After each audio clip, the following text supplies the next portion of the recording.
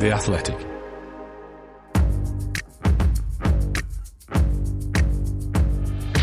Totally Football Show. Today, at Anfield, epic horror called Seven, as a shaken Ten Hag looks into the box and sees some terrifying defending there.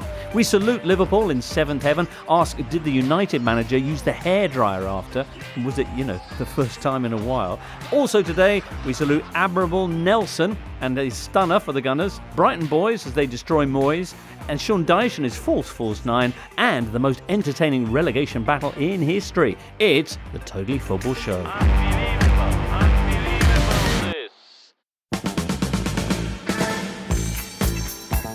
It's a long time since I've been as confident about a Liverpool win against United. This is a difficult place for United to come. Oh, it's a super ball. Gakpo is onto it.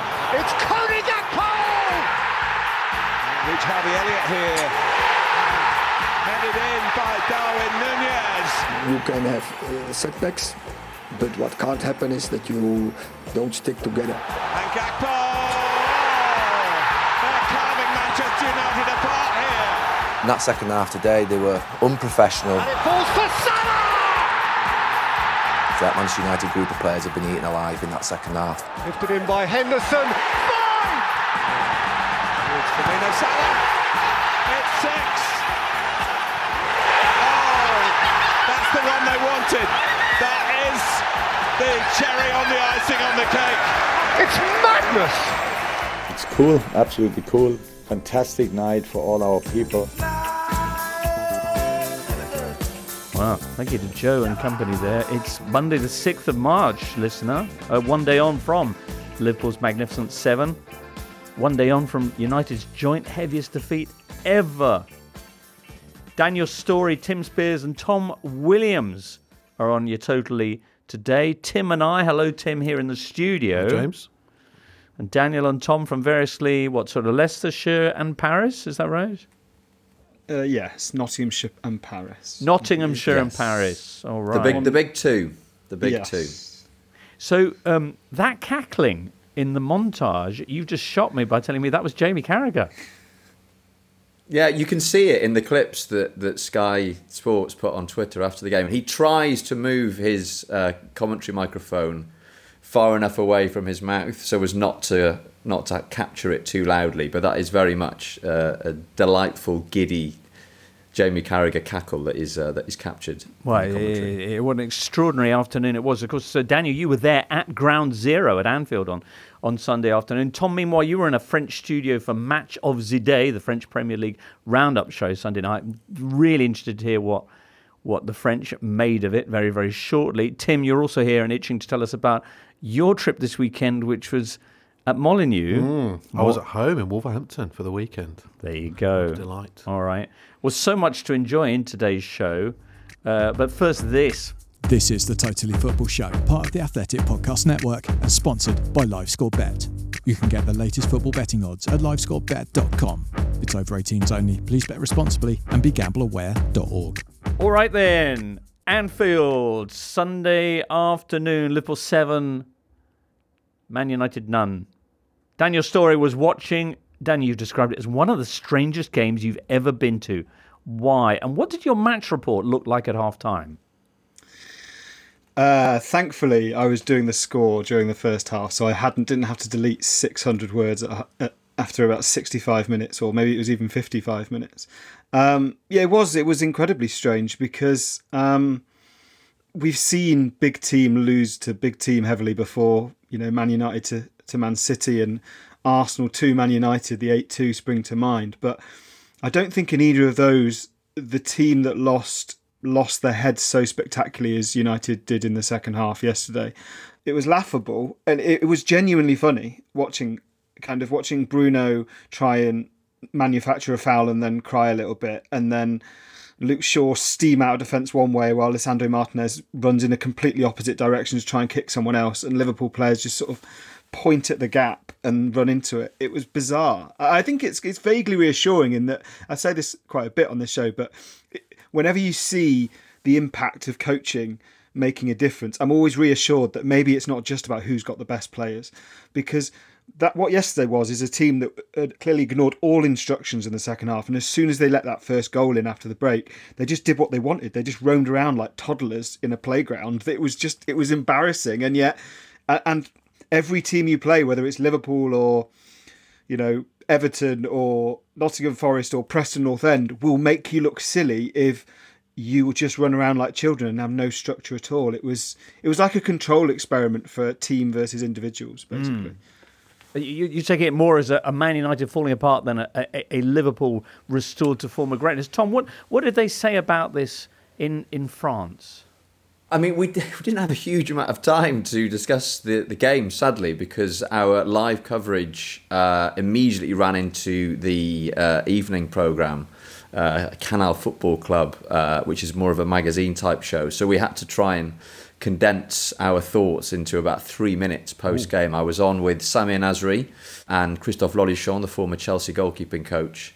And yeah, it was a case of sort of trying to make sense of what we just witnessed in the space of about 2 or 3 minutes. A lot of kind of very perplexed noises, and then end of the show. But I mean, I was thinking about this game in sort of the wider Premier League context, and I'm not sure I've ever seen a more remarkable scoreline in Premier League history. Well, we've seen big results before. We've seen teams be annihilated. Daniel mentioned, you know, Arsenal losing 8-2 at Man United. But, you know, there was a time when Arsenal would get thrashed every now and again by one of their big rivals. So that was never all that surprising. We've seen United be thrashed by Liverpool in recent years. You know, they shipped 9 goals against them last season and didn't score any goals in reply.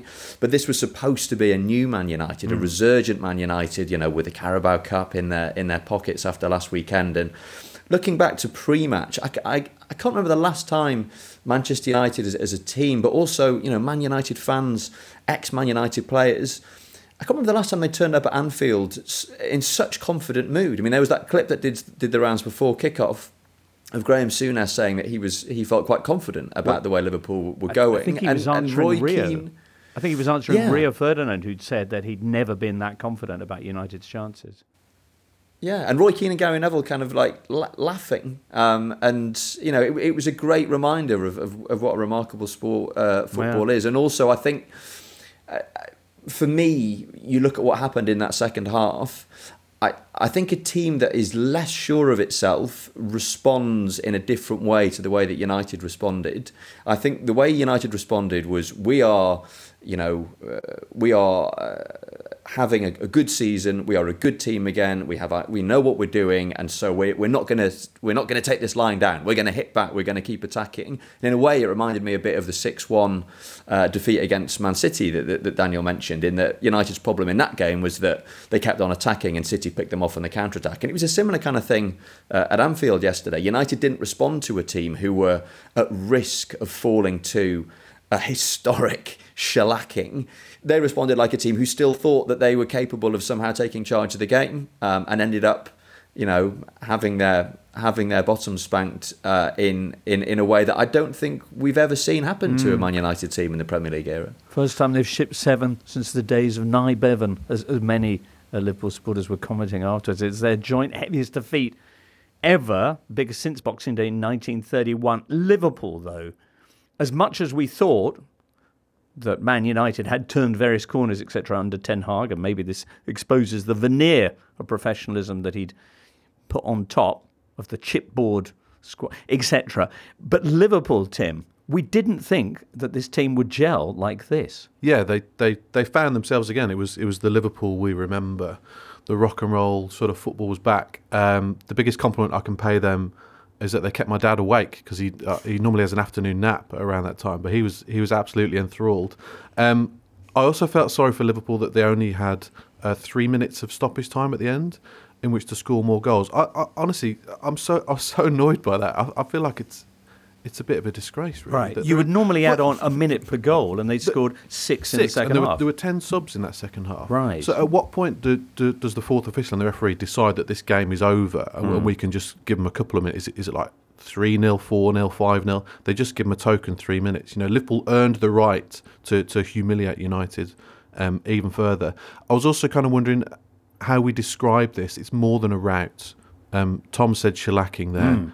He also used the word spanked, which I think is quite good. I mean, it's a beating, it's a thrashing, but maybe there's no word that's adequate enough to describe it. But it was. Yeah, I mean, part of the problem is we used up a lot of the humiliation words, all the kind of heavy defeat words when United got thrashed twice by Liverpool last season. Or when Liverpool lost to Real Madrid the other day as well. Absolutely. Which was another reason why I guess a lot of Man United fans were so confident about their chances in this big game. Until the 43rd minute, a lot of observers had them as possibly the better side, and then Cody Gakpo, with that wonderful finish, opens the scoring. But then you have half-time, and surely United are going to turn this around. But then, Daniel, then what happens? Well, I think it was down to... It just shows the power of confidence, because it seemed like that one pass from Andrew Roberts in the first half, which kind of made Fred spin a sort of 720 degrees and not know where the ball was. And then Gakpo's ability to just... I mean, he made Rafael Varane look very ordinary. Varane just looked like he was sort of almost slipping and sliding the wrong way, and Gakpo just dances inside and finishes. It almost as if Anfield was sort of awoken by that, because they were nervy when Bruno Fernandes and when Rashford missed a chance. They were getting on the referee's back. There was a kind of rumble as if to say, we're worried what might happen today. And that goal seemed to just sort of awaken everything. And it awoke Liverpool's players. We've been talking all season about the kind of limpness in midfield. And yet it's amazing that when you've got a strong defensive line and you've got a forward line that's suddenly seeming to click and kind of dance and dip into different spaces, it's amazing how much better your midfield can look when every time they pass the ball forward, someone does something special. It was a brilliant... I thought Salah was the best player, and he's come in for a lot of criticism this season, understandably after the new contract and the kind of dip thereafter, but the way he what they seem to do is to target Dalot in the first half and in the first 60 minutes by having kind of Núñez and Gakpo almost doubling up on him on the left, and Salah just had the rest of the pitch, or the rest of the width of the pitch, and he was magnificent. He tore Shaw apart. I mean that move on Lisandro Martinez when he kind of Jedi mind tricked him to the floor was just sensational. And Cody Gakpo looks like a finisher all of a sudden, because he had a bit of Núñez-itis in that he was having a lot of shots but not necessarily finishing them, but those finishes were remarkable. Núñez, who himself got a brace in this game, and Roberto Firmino with the 7th in the week in which he revealed he will be leaving this summer. At what point did United break, Tom Williams? That is a good question. Just looking at the timings of the goal, but obviously they went in at half-time 1-0 down. Was it the third from Cody Gakpo? Núñez makes it 2-0 in the 47th minute. Gakpo makes it 3-0 in the 50th minute, and that was after the Salah did his little number on Martinez. So maybe it was at some point between the third goal and the fourth goal. Although there were 16 minutes of respite between Gakpo's second and Salah's first, so perhaps they hadn't completely lost the run of themselves. But just to go back to Liverpool a bit, I felt that Liverpool right from the start of the game looked a lot more recognisable.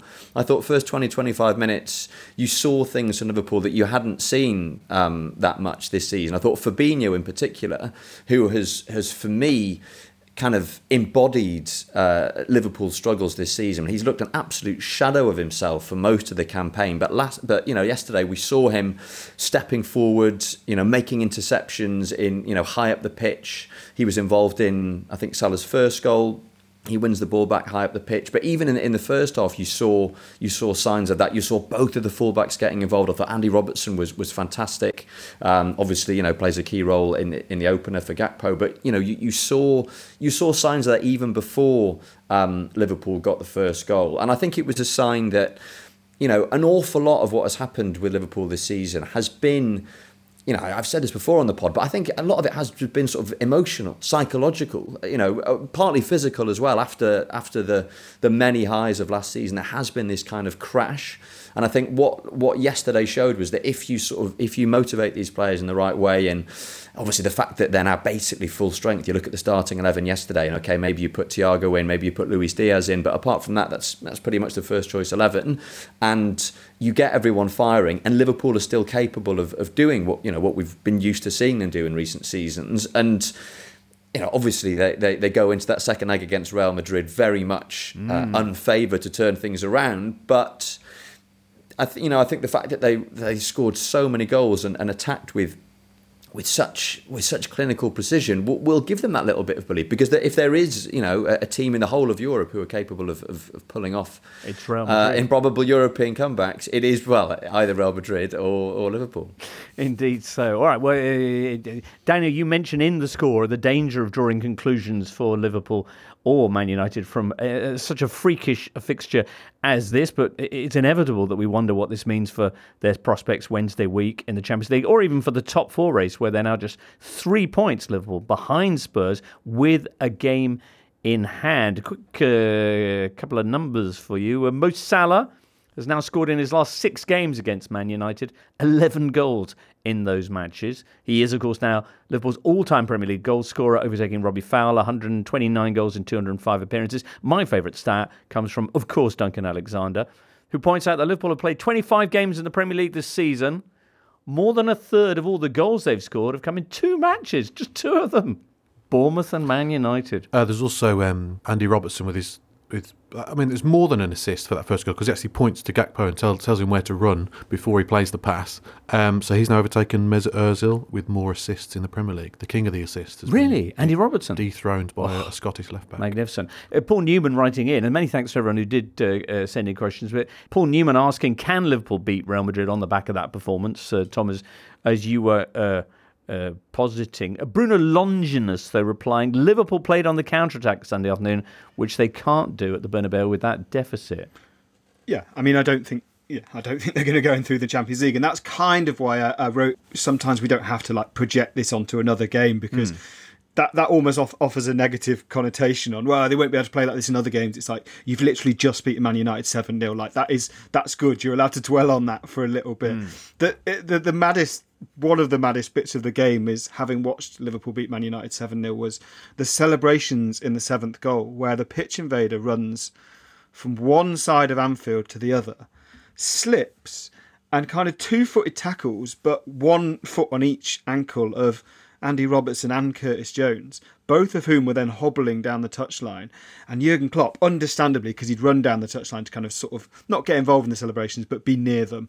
And he was obviously near this bloke as he got walked past, and he was screaming at this guy for, I mean, obviously it's stupid to do anyway, but then when you slip, and if he's injured 2 players in that move, which, they were both hobbling for the last 2 minutes of the game, that would be absolutely astounding. It just kind of summed up a mad day for me. We were all looking at each other in the press, sort of thinking, did the supporter just injure 2 players in one move? Yes, that did happen as well. It was wild, and the kind of, even the commentary added to that, because you had Neville and Carragher. Neville told Carragher to do one at one point. I just felt, is the fan zone back on Sky? It was just, and they were taking selfies, they were cackling. It's absolutely bizarre. Let's talk about Man United a second or two now. Ten Hag had enormous success after United's early problems this season by dropping a big-name, petulant Portuguese star. If only that kind of option was available to him this time. That was genuinely the least professional thing I've seen on a football pitch since William Gallas sat down and sulked in the penalty area and decided he didn't really want to carry on anymore. It was embarrassing because it was drawn out over 20 minutes. We've seen petulant reactions from players before, but this wasn't petulant, because petulant indicates some sort of kind of instinct lashing out. This was over a period of about 20 minutes. He didn't run once to track back. He constantly was whining for fouls. It looked like, and I don't know, so I'm going to let the Sky Sports commentators take the jip on this one if it's not right, but it looked like he has to be substituted, and that's what the Sky Com said. Yeah, the footage is it's pretty unclear on that, I would say. No, yeah, agreed. But he was certainly whining about something and yet doing absolutely nothing. And he's the captain. He's got the captain's armband. I don't think Ten Hag will strip him of the captaincy because... Really? Well, because it kind of almost creates a bigger legacy out of the defeat, where they're trying to say this was just an off day, we move on. I think what will happen is... But Ten Hag's kind of big thing has been, if you cross any line, you will pay the price, because that's the only way people respect the line. So I would expect there to be quite significant repercussions. He has, they've been leaking this kind of no dickheads policy that they've taken from the All Blacks. But the reality is that I think they'll probably spin this as Bruno hates to lose, it shows he's a winner, But yeah, it was embarrassing. The kick out at Bajcetic, I think it was, where he just kind of kicks out, the player doesn't go to the floor, so he tries another kick out and then just stops running and just walks along the touchline. Later on, I think it was Trent that he shoves over, then shoves the linesman and gets away with that. He tried to get that was the worst sent thing. off. That was the worst thing he did, shoving the linesman. I mean, to make a serious point at a time when violence against match officials in amateur football is higher than it's ever been, and amateur match officials are leaving the game in droves, to have the captain of Manchester United petulantly shove. Okay, it wasn't a violent shove, but the image that sends out is so damaging, and you can understand from a Man United perspective how annoying it is. And I think Gary Neville summed this up quite well, to see, a player as important to the team as Fernandes throwing his arms up in disgust and all the rest of it. But there's a serious point to be made about how bad it looks, what a bad message it sends out to be manhandling match officials. And I think if he's going to be sort of punished for anything, then that deserves to be singled out. Chris Jones says, I'm not sure that defeat or that result would have happened if someone other than Fernandes had the armband. What do you think, Tim? Specifically had that bit of material around his arm. Well, in the sense that had you had another person, that if there'd been a leader on the field, I guess. Yeah, I guess maybe it did highlight an issue with lack of leaders. Nobody was taking control of that team in the second half whatsoever. There's nothing to do with formations or team selection. Just everybody lost their heads. So there were some defining images. The one of Martinez with his body and his head looking in the complete different direction to Mo Salah would be one. You mentioned crossing the line earlier, and Dalot decided to cross the line so he couldn't prevent the 7th goal going in. Casemiro, who's been holding things together, he's after half an hour his pass accuracy was 43%. He managed to get it up to 63, which must be his lowest of the season by a mile. So everybody just had a huge off day. It's hard to explain exactly how and where that's come from, because there have been no clues in the last few weeks. There are a number of golden rules you teach kids when you're coaching them, and it's don't all go after the ball moves faster than the man, and don't all clump together in one area of the pitch. I think we can add, if you are going to try and clear a shot off the line, don't stand 2 yards behind the line to try and do that, because it was so funny watching. He actually sort of half appealed that the ball hadn't crossed the line before realising he was almost touching net. Extraordinary. And also, not to be too dramatic about it, but this is a real stain on this entire season for United.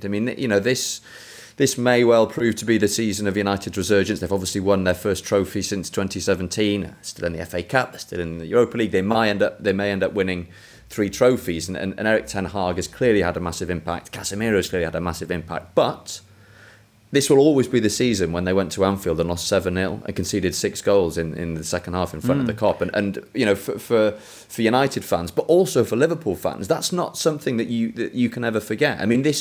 This will possibly be the most one-sided Liverpool-Man United game that any of us ever see, and that it happened at this moment when United seem to be resurgent just makes it even more painful. Well, I wonder if this result may live on for Liverpool fans rather more than for Man United fans. Of course, they'd have all the interest to celebrate it for a long time, but it might well be that Man United do have a successful season beyond this, that it does prove to be, as Gary Neville was suggesting afterwards, one of those things that happens even in the midst of a successful season, as it has done to other clubs. But for Liverpool, something quite extraordinary. Any other thoughts on events at Anfield before we move on from, say, 7-Up to perhaps the cherry choke that we saw at the Emirates? Well, it was best summed up by Andy Robertson afterwards, who said it's just 3 points, James. He had honestly, media training really kicking in there. He had the temerity to say with a straight face. Magnificent. All right then. Well, on to other things that happened in the Premier League next. This is the Totally Football Show, sponsored by LiveScoreBet. With Bet Builder from LiveScoreBet, you can combine markets from thousands of options to create your own bet on the biggest football fixtures in the Premier League, the Champions League, the EFL, and around the world. So if you think you can successfully pick the first goal scorer, the final score, the total number of corners, and whether there'll be a red card, then use Bet Builder from LiveScoreBet to make up to 6 selections and get a single bet with the combined odds. Or, if you can't make up your mind, you can choose from the pre-built quick bet options. Bet Builder from LiveScoreBet. Building a bet just got easier. Find out more at livescorebet.com or by downloading the LiveScoreBet app on Android and iPhone. It's over 18s only. Full account terms apply. And of course, please bet responsibly and be gambleaware.org.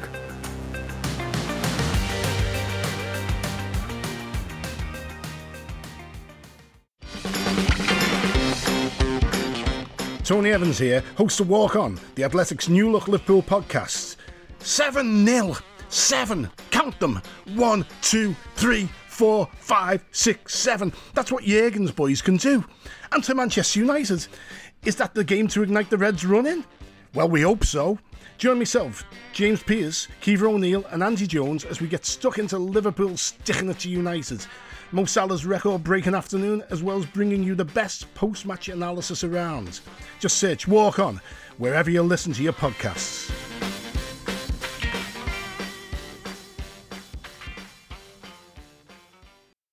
Looking for an assist with your credit card, but can't get a hold of anyone? Luckily, with 24/7 US-based live customer service from Discover, everyone has the option to talk to a real person anytime, day or night. Yep, you heard that right. You can talk to a real human in customer service at any time. Sounds like a real game changer if you ask us. Make the right call and get the service you deserve with Discover. Limitations apply. See terms at discover.com/creditcard. This episode is brought to you by Michelob Ultra, the official beer sponsor of the NBA. Want to get closer to the game than ever before? Michelob Ultra Courtside is giving fans the chance to win exclusive NBA prizes and experiences like official gear, courtside seats to an NBA game, and more. Head over to MichelobUltra.com/courtside to learn more. This is the Totally Football Show, part of the Athletic Podcast Network. The Athletic is the only place you can read articles by Daniel Taylor, Amy Lawrence, Phil Hay, James Pearce, Ollie Kay, and the very best football writers around. Hello, Rare Taobao Finds, aka Cake Taster 404, who says, in that other game, when that player did that thing, was that your moment of the weekend? Tim, I don't think this is Wolves Spurs yet. I think this is Reiss Nelson and this. It's now or not at all. Ødegaard delivers. Headed out by Senesi. Reiss Nelson can hit it! Holy cow. Tom Williams, you were in France. What kind of noises did they make about that one? All sorts of weird, guttural, Gallicness. very surprised noises. Yes. Yeah, I mean, incredible. The game of the season for me. As has been remarked upon already, how often do you get to watch a game where the first goal goes in within the first 10 seconds and the last goal goes in within the last second, essentially, in the last second of 7 minutes of stoppage time? I mean, absolutely incredible. And this idea that there is something happening at Arsenal this season. You look at the names of the goal scorers. Ben White scoring his first ever Arsenal goal. Reiss Nelson, who hadn't played since November, comes on and sets up the equaliser, then scores the winner with his weaker foot 7 minutes into stoppage time. I mean, it's remarkable, and you realise that the Emirates Stadium has never had moments like this before. Yes, they've celebrated dramatic late winners, but they've never been top of the table at this stage of the season. These are entirely new. This is entirely new territory for this football club in this stage of its development. And we've seen dramatic late finishes at the Emirates previously this season. You go back to the home win against Fulham, the win against Manchester United more recently, but they do keep doing it, and every time it's different players that pop up with the vital goals. And even though that the squad is really being stretched now, you look at the team that finished the game against Bournemouth, and obviously Gabriel Jesus has been out for a while, Eddie Nketiah wasn't there, Leandro Trossard goes out injured, but they're still managing to somehow find ways to win games. And I don't think, I remember when I used to go to the Emirates quite regularly to cover games, and I never used to go there with a huge amount of excitement because you very rarely saw anything to get excited about at Arsenal, and the atmosphere was never particularly good. Whereas now it just seems to be the most exciting place to be watching football in the entire country. And and if they do go on to win the league, then I think we'll look back at the end of that game against Bournemouth as one of the key moments. Yeah. Well, the context to this was extraordinary. City previously that afternoon had won 2-0 against Newcastle, so now they were just 2 points behind, and Arsenal apparently then choosing a home game against one of the worst teams statistically in the Premier League to have their title wobble in, going behind within the first 10 seconds, then conceding another, and 70 minutes gone, they still trailed. They do bring it back with that incredible strike. and became the first Arsenal team to come from 2 goals down to win in the Premier League in over a decade. Daniel, what does it mean that they did this time? Well, I spoke last week to say what Arsenal really need is these regulation, boring 1-0 wins over teams like Leicester where they barely face a shot on their own goal.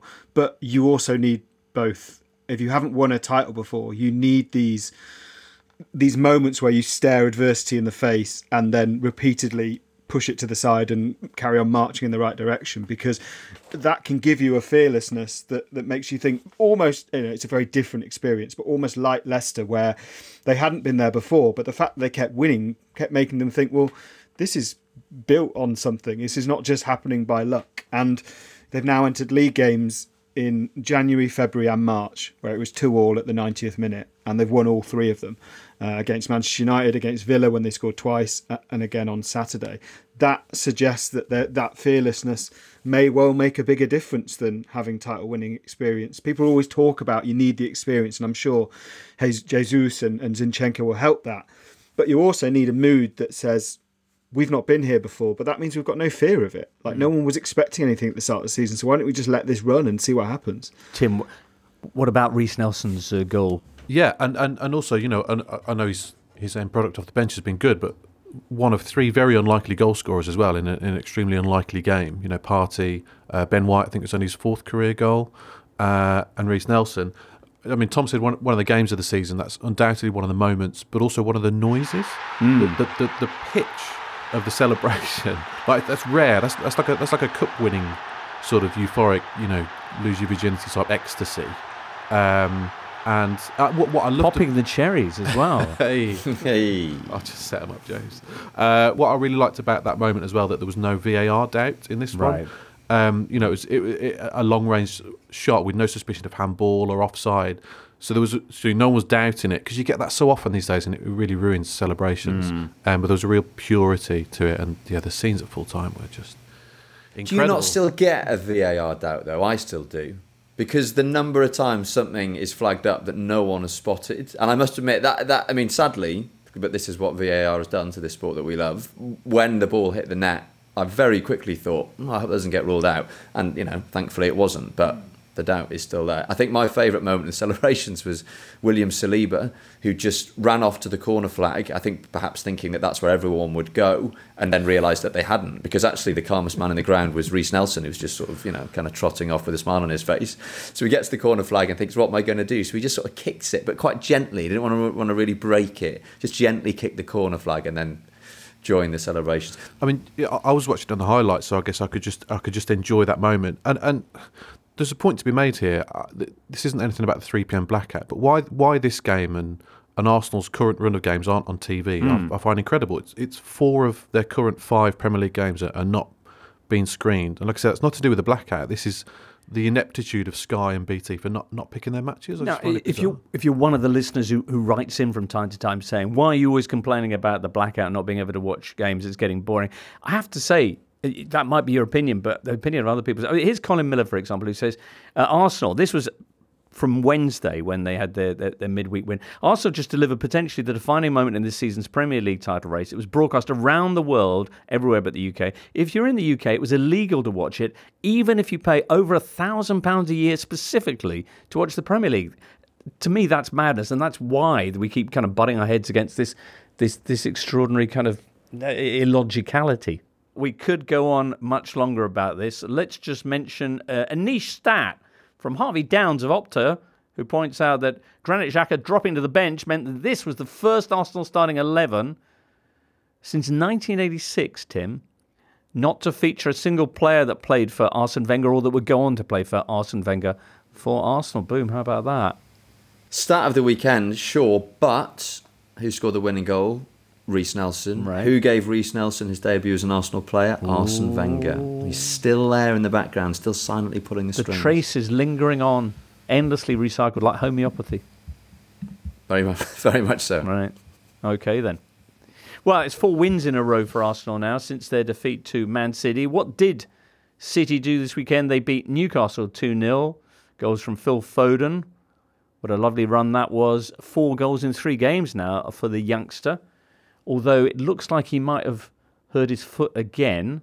Bernardo Silva then scoring 2 minutes after coming on as a second-half substitute, as Newcastle, who only lost 2 of their opening 29 matches in all competitions this season, went down to their 3rd straight defeat. And if Fulham beat Brentford on Monday night, Magpies will slip to 7th. So, yeah. Newcastle missed some big chances. I mean, clearly they are on this bad run, and that's 5 league games without a win now. But first off, Callum Wilson has a very presentable chance that he sort of tries. I think he tried to side foot it when he could have just smashed it, and then second half, cross comes in from the right on a plate for Joe Linton, and he doesn't even get any contact on the ball, and it ends up looking like a fairly routine City win. But the second City goal came at a time when they were hanging on a little bit, and Newcastle were putting the pressure on, but just couldn't take any of the chances they created. Fair enough, Tom. If it's missed chances you're after, you can't say fairer than Ian Acho for Leicester in their remarkable performance against Southampton, one of the games we'll be getting on to next. We're all driven by the search for better, but when it comes to hiring, the best way to search for a candidate isn't to search at all. Don't search, match with Indeed. Indeed is your matching and hiring platform with over 350 million global monthly visitors according to Indeed data, and a matching engine that helps you find quality candidates fast. You can use Indeed for scheduling, screening and messaging so you can connect with candidates faster. And Indeed doesn't just help you hire faster. According to their own survey, 93% of employers agree Indeed delivers the highest quality matches compared to other job sites. Remember the last time you were hiring and how slow and overwhelming it was? Well, you don't need to go through all that again. Join more than 3.5 million businesses worldwide that use Indeed to hire great talent. And because you listen to the Totally Football Show, Indeed is going to give you a $75 sponsored job credit to get your jobs more visibility at Indeed.com/totally. That's INDEED.com/totally. Terms and conditions apply. Need to hire? You need Indeed at Indeed.com. As you've probably heard by now, we've teamed up with BetMGM this season. We'll be using BetMGM lines to make all of our picks, and we'll have special offers for our listeners each week. If you haven't signed up for BetMGM yet, use bonus code The Athletic, and you'll get a 1-year subscription to The Athletic, plus up to a $1,500 first bet offer on your first wager with BetMGM. Here's how it works. Download the BetMGM app and sign up using bonus code The Athletic. Make your first deposit of at least $10. Place your first bet on any game and claim your voucher for a 1-year subscription to The Athletic. See BetMGM.com for terms. U.S. promotional offers not available in D.C., Mississippi, New York, Nevada, Ontario, or Puerto Rico. Gambling problem? Call 1-800-GAMBLER. Available in the U.S. Call 877-8-HOPE-NY or text HOPE-NY 467-369 in New York. Call 1-800-NEXT-STEP in Arizona. 1-800-327-5050 in Massachusetts. 1-800-BETS-OFF in Iowa. 1-800-270-7117 for confidential help in Michigan. 1-800-981-0023 in Puerto Rico. First bet offer for new customers only in partnership with Kansas Crossing Casino and Hotel. Don't forget, if you haven't signed up for BetMGM yet, use bonus code The Athletic, and you'll get a 1-year subscription to The Athletic, plus up to a $1,500 first bet offer on your first wager. You're listening to the Totally Football Show with James Richardson, sponsored by LiveScoreBet. You can get the latest football betting odds at LiveScoreBet.com. It's over 18s only. Please bet responsibly and be gambleaware.org. The Athletic Women's Football Podcast is out on Monday, covering events in the Continental Cup final where Arsenal recovered from conceding within 2 minutes here as well against Chelsea at Selhurst Park, but went on to win 3-1, securing their first trophy in 4 years. An absolute clinic from Kim Little this game. She was absolutely brilliant.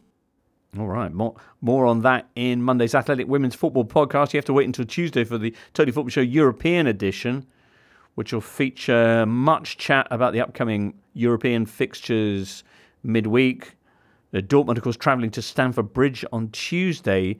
They made it 10 wins in a row this weekend in all competitions, with their 2-1 victory over Leipzig in the Bundesliga. Milan, who take on Spurs on Wednesday, meanwhile, got beaten at Fiorentina. And in Paris, Tom, PSG, who are looking to overturn a 1-goal deficit as they travel to Bayern Munich. What did they do? They beat Nantes, didn't they?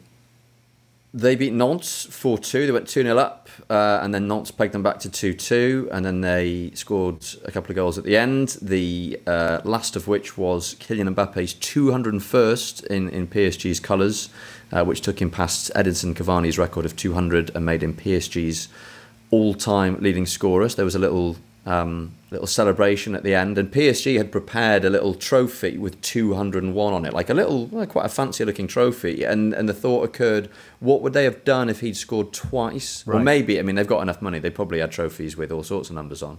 Maybe so. Do you remember Ian Wright when he had whatever the number? And he was? went too early with the shirt lift. Yeah. But did he not have 2 T-shirts in case he scored another? No, he had a vest with 179 just done it, which was the Nike. Yeah, a Nike vest. And when because he equalled the record and broke the record in the same game. I can't remember who it was against, but it was at Highbury. And in his excitement when he equalled the record, so I think he scored his 178th goal. He put his shirt over his head and showed the vest that he'd been wearing for like weeks, because I think he was stuck on 177 for absolutely ages. Couldn't wash it presumably because the ink would have run. Well, no, I think it was like an official Nike, Nike printed vest, so that wouldn't have been. No. But then sometimes football, or was it? No, I'm gonna Google. It was printed. Producer Charlie's all over this, and he said it was printed. I knew it was printed. I had it handwritten in my ear. Well, because it's more romantic, isn't it? It was the time when footballers would often wear an undershirt with a message that they'd written themselves crudely in felt pen that you often couldn't read. Watching on TV. All right. Now, the Premier League this weekend, you're wondering, listener, what else happened? Well, Saturday, Villa beat Palace 1-0. Palace are still without a win this year. Brighton did West Ham 4-0. There was a rare victory for Chelsea, a 1-0 over Leeds, and victories by the same scoreline for Wolves, Tim, over Spurs, and perhaps more remarkably, Saints over Leicester, who had James Maddison playing. Sunday, before that business at Anfield, at the City Ground, there was a storming 2-2 draw between Nottingham Forest and Everton as well. As previously mentioned, Brentford against Fulham is on Monday night. Rob M says, are we in for the most entertaining relegation battle in history? Fair to say everyone from Palace in 12th downwards is involved. Rob M settling in for some real rubbernecking fun. What do you think? It does look tight at the bottom, doesn't it? The bottom 4, Leeds, Everton, Saints and Bournemouth, separated by just 1 point. And as mentioned, the Palace, Wolves, Forest and Leicester and West Ham are all well within range.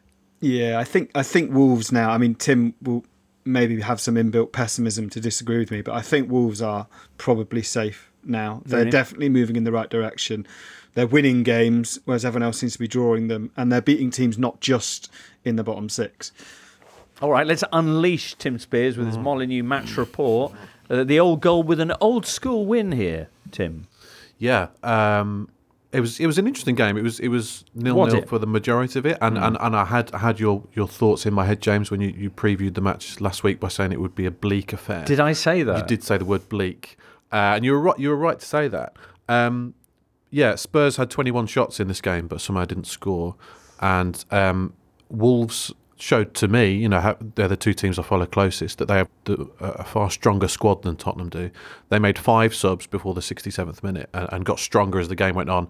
Tottenham's first sub came in the 77th minute when they sent on Lucas Moura, who's leaving the club in the summer and has barely kicked a ball this season, which kind of shows you where their squad is at the moment. Richarlison came on for the last 6 minutes, and Danjuma, who did so many good things for Villarreal last season, didn't even come off the bench. So Spurs basically threw the FA Cup in midweek when they rested everyone at Sheffield United, right? Only to lose 1-0 at Wolves for the game they rested their players for. So they're a bit shambolic at the moment. Antonio Conte's back.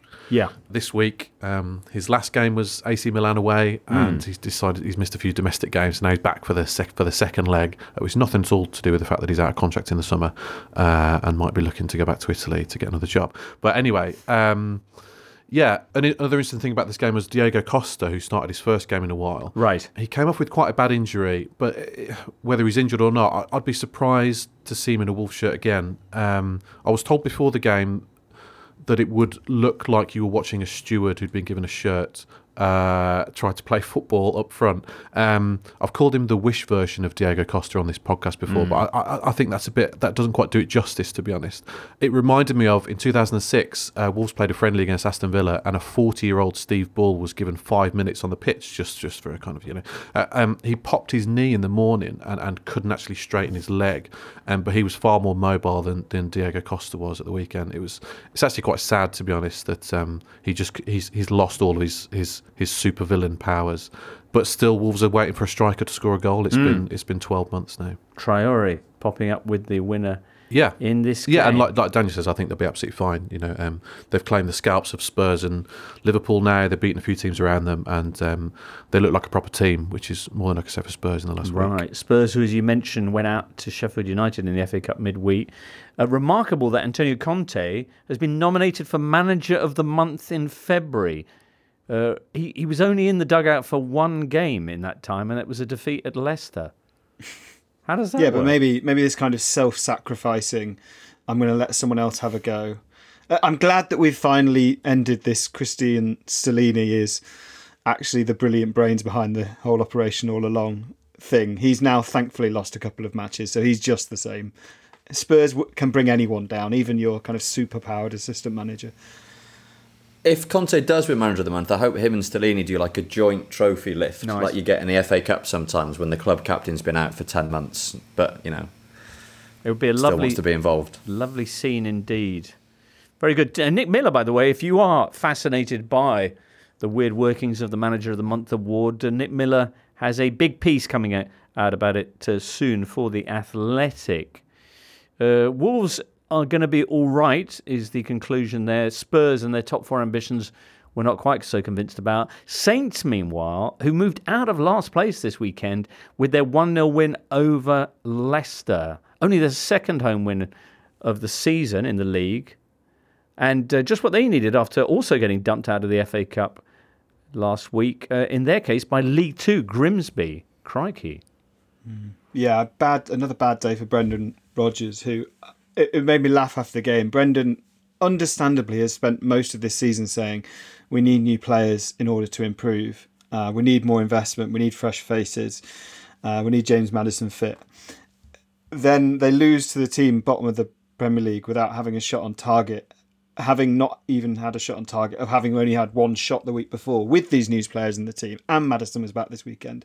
And after the game, he was like, well, the thing is, it's the start of a new cycle, so this is going to take time. And I thought, if I'm a Leicester fan, I really don't want to hear like another reason why this is going to take a bit longer to come together. They look really poor. I think they will be fine, but they've lost 3 in a row now in the league. And 4 in all competitions. So. Yeah, they're really bad at drawing games, which can make a difference when you're in a relegation fight. They've only drawn 3 games this season. They've lost 15, which is more than anyone apart from Southampton. So yeah, they're looking, they're sort of itching again, and Rodgers was booed during the game, and the away fans are really not happy with how they performed. So yeah, a few big weeks ahead for him again. Right. Brighton, meantime, inflicting misery once more on West Ham, who'd had that big 4-0 victory the previous week against Nottingham Forest. This time they were on the wrong end of that scoreline, down at the Amex. Are Brighton Liverpool's biggest rivals in the top 4 race, Tom Williams? They are. I think they are genuine rivals. I think it's not inconceivable that they will mount a challenge for the top 4. I mean, where are they currently? 8th. 7 points off Spurs, but with 3 games in hand. Yeah. You tend to think that at some point Spurs will find some kind of second wind, that Newcastle will get over this current slump. Fulham are up there as well. On the form of recent weeks with Spurs and Newcastle on the slide and Liverpool resurgent, I think you'd if you were putting money on it, you'd probably put it on Liverpool at the moment. I was just saying that second goal was absolutely crazy. But Veltman is stood in the 6-yard box completely on his own. Well, the keeper's marking him essentially. Well, the keeper's pointing to him, yeah. And then nobody takes any notice, and then he just chests it in. West Ham, like you say, they won 4-0 last week. Now they lose 4-0. United won a cup final last week. Now they lose 7-0. But there is a lot of that this season. This wild inconsistency from one week to the next. What do you put it down to? I guess the World Cup must have played some kind of havoc with the schedule. Maybe It's proper West Ham as well, isn't it? But it is proper West Ham as well, yeah. Win 4-0 one week. Yeah, there we go, lads. Season's relaunched. Lose 4-0 the next week. Oh, no, it's not. It's just one long Roy Hodgson gif just being played over and over again. And I just briefly, on the Brighton goals, I didn't catch the name of the match of the day commentator, but when Kaoru Mitoma slid in to score Brighton's third, the match of the day commentator said, "Out it goes, Groves, Mitoma! Oh, stop it! Absolutely brilliant from Brighton." Beautifully created goal. I think it was Veltman involved again with a little back heel on the edge of the box, driven cross from the right-hand side, and Mitoma slides in to score again. And yeah, another Brighton masterclass. I was about to say, Brighton are becoming, under Roberto De Zerbi, these kind of extraordinary entertainers. They still don't have a striker who scores regularly, but they had 12 different Brighton players had a shot on Saturday, which is, I don't know if that's been beaten in the Premier League this season, but it's pretty hard given that, by definition you only have 10 outfielders. And yeah, 8 different players created chances. I think like 6 different players had sort of 15 or more touches in the final third. He's turned them into this kind of, I don't know, James, you'll know more than me, but does De Zerbi have a reputation for being like this sort of expressive and expansive in Italy or not? Well, they always had the potential to do this kind of thing, but not on this consistent a basis. They were, I think, quite a streaky team. He had some amazing results with them, and they played very attacking football. But Berardi kind of led a lot of that. I think that was the thing. We thought, Berardi and some of the other players that they had who've enjoyed less success at the other clubs. They've Raspadori and Scamacca, of course. But yeah, no, I think he's been a revelation at Brighton. Certainly for all those people who were banging on about our league and that when he was appointed and the number of clubs he'd been at. Yeah, there you go. West Ham's heaviest defeat of the season, and they've still never beaten Brighton in 12 Premier League meetings. 1 or 2 question marks once again about David Moyes' future. Of course, West Ham have got a trip to Cyprus in the Europa Conference League on Thursday. They're taking on AEK Larnaca in the last 16. Forest, meanwhile, Daniel, ahead of your game at Anfield, another 4-goal encounter, but evenly shared this time. Yes, the worry was always that the home form would drop off and leave them not winning any games. And we talked about Dr. Tottenham, I think, last week, and Dr. Forest are playing Dr. Tottenham next week. So the kind of movable force and shiftable mass meet at Tottenham Hotspur Stadium. They're going to have to improve that away form because they're not good enough at defending, unfortunately. Everton did what Everton do or will to try and do under Dyche, which was kind of set-piece threat, and they were good for that. But Brennan Johnson, again, is brilliant. Whatever happens to Forest this season and next, he is going to very soon become a hot property because he's still only 21 and since the World Cup, he's been absolutely mustard. Right. Tom, are you a fan, perhaps, of Great Welsh Hope, Brennan Johnson? Oh, big fan.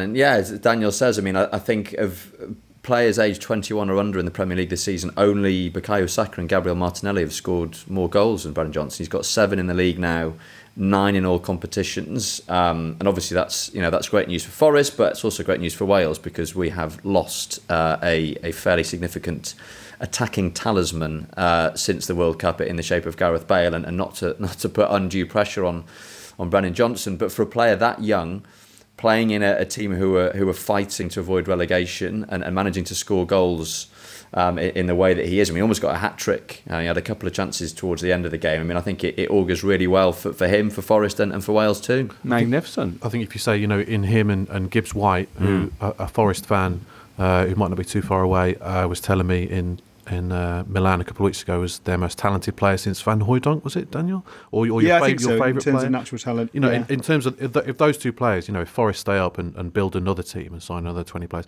around those two, then the future looks bright. I'm also going to channel my inner Duncan Alexander here and say that for 2 low-scoring teams, it was a surprising scoreline. In fact, 10% of Forest and Everton's combined goals for the whole season came in this game. In this one game, remarkable.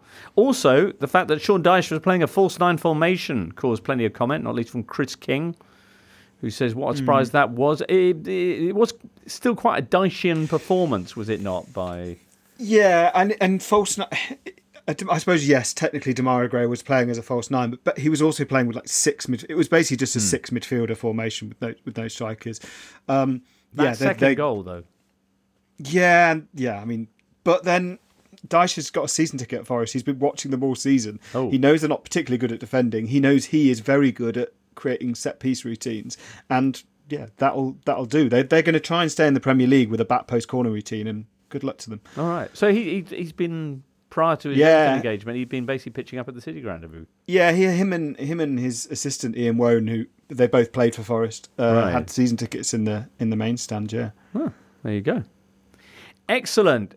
A couple of other games to mention, both 1-0. Chelsea beating Leeds by that scoreline. Only their third win in their last 16 games. Wesley Fofana with the goal. Kai Havertz not with the goal. Graham Potter's a tactical whiz, so he's probably aware of this, but you were making points, Daniel, about Kai Havertz's suitability as a centre-forward, specifically that he doesn't score. Is caught offside more than any player in the Premier League this season. Also, the player in the Premier League who commits the most fouls, which is not a great combination for your big hope up front. I mean, no, he doesn't take the chances he gets, and in that Chelsea style, he doesn't get that many chances. It's a pretty good combination, really. Yeah, I mean, and it just speaks. I know we've said this repeatedly, but it just speaks of this kind of weird situation where you've got Mudryk on the bench who cost nearly £90 million and didn't even come on because João Felix, a lone player, is starting ahead of him, who also isn't a striker, and there's just no striker. So they're basically picking Havertz by default because Aubameyang is not really wanted and probably definitely won't be there next season. On Leeds, as well, I just wanted to say on Leeds, they've played 9 games away at teams in 7th and below, 9 away games this season, and they've taken 1 point, which is at Southampton. They will go down if they don't start picking up any away points. Should Chelsea adopt a kind of Dychean 6 midfielders and corner routines approach? I mean, they've got enough midfielders, haven't they? They did. Wesley Fofana scores the goal, and they play 6 midfielders, 6 non-strikers. So there you go, trendsetter. Just again on Chelsea briefly, it's a fascinating experiment of how to build a team with seemingly limitless resources, but not signing any strikers. And someone reminded me yesterday that they are also signing Christopher Nkunku, albeit that hasn't yet been officially announced. And he scored a lot of goals for Leipzig, but he's not really a striker either. He's another kind of 9.5, 10-ish, can play wide if you need him to. Just this determination to give Graham Potter a squad that is kind of 65% floaty, wide players come attacking midfielders, come support strikers, 30% centre backs and left backs, but no centre forwards. I mean, it doesn't make any sense, but that doesn't make it any less watchable. There you go. Aston Villa, meanwhile, an example of competency once again as they beat Crystal Palace. That is, since Emery took charge, Villa 5th in the league in results. Yeah, and only Arsenal and Manchester City with more wins. The easiest way to say it is that it's very easy to forget that when Steven Gerrard was sat there only outside the relegation zone on goals scored, it feels a long, long time ago that Villa were in that relegation fight. And it is just competence. I think they've got decent players. I still think they should pick Emi Buendia every week and pick him more. But other than that, they're just doing the basics well. I think they're beating the teams at home that they're better than. And they're getting those kind of, other than they lost to Leicester at home. That's the only really poor result, I think. And that was counteracted by them beating Manchester United. So, yeah, they're just doing competent things well. And this season, that's enough to have you about 10th in the Premier League. Buendia played one pass to Ollie Watkins. That was one of the passes of the season. Sort of created the one big chance that Watkins had in the first half, and he put it wide. But, yeah, I agree with Daniel. Every time I watch Buendia, I'm impressed. There you go. Southampton moving out of last place, as I mentioned here. Is that a long-term trend you see being continued? I mean, I think we're already seeing what Ruben Sellers is going to try and do, and just to sort of further bury the Nathan Jones era, he does just seem to be going back to what Ralph Hasenhüttl was doing, the same kind of shape, the same sort of compactness. They won away at Chelsea in his first game before he'd been confirmed as manager, and albeit they were reliant on a string of pretty remarkable misses from Kelechi Iheanacho. They do seem to have something about them again. And yeah, just another team. We go back to the teams that are in that relegation battle, and I think pretty much every team down there has got something to cling to. Either they've just got good players who aren't playing very well, or they've changed managers and the new manager has got ideas. And I think Southampton, I mean, they've got lots of good players, but they certainly seem to have a coach who's got ideas as well. Carlos Alcaraz scored the winner, right? But there was a really disappointing lack of escape via Alcaraz headlines, from Britain's headline writers. Which, someone did one. I think someone did do one. I have seen an escape from Alcaraz headlines somewhere, and that man was Tim Spears. I think it was in the Guardian actually. Right. Yeah. There you go. Excellent. Well, we do have Brentford Fulham coming up Monday night. We'll talk about that in Thursday's show. Before that, as mentioned, there is the Tuesday Totally Football show, which will be rounding up all the events from the weekend around the continent and what to expect from the Champions, Europa and Conference League. For now, many, many thanks to Tim Spears, Tom Williams and Daniel Story, and the freshly returned producer Charlie. And you, listener, no name necessary there, you know who you are. We will be returning soon. Hope you'll be with us. For now, from all of us here, it's goodbye. You've been listening to The Totally Football Show, part of the Athletic Podcast Network. Discover bonus video content by searching for The Totally Football Show on YouTube and see the very latest subscription offers at theathletic.com/totally. The Totally Football Show is an Athletic Media Company production and sponsored by LiveScoreBet. Get the latest football betting odds at livescorebet.com. It's over 18s only. Please bet responsibly and be gambleaware.org.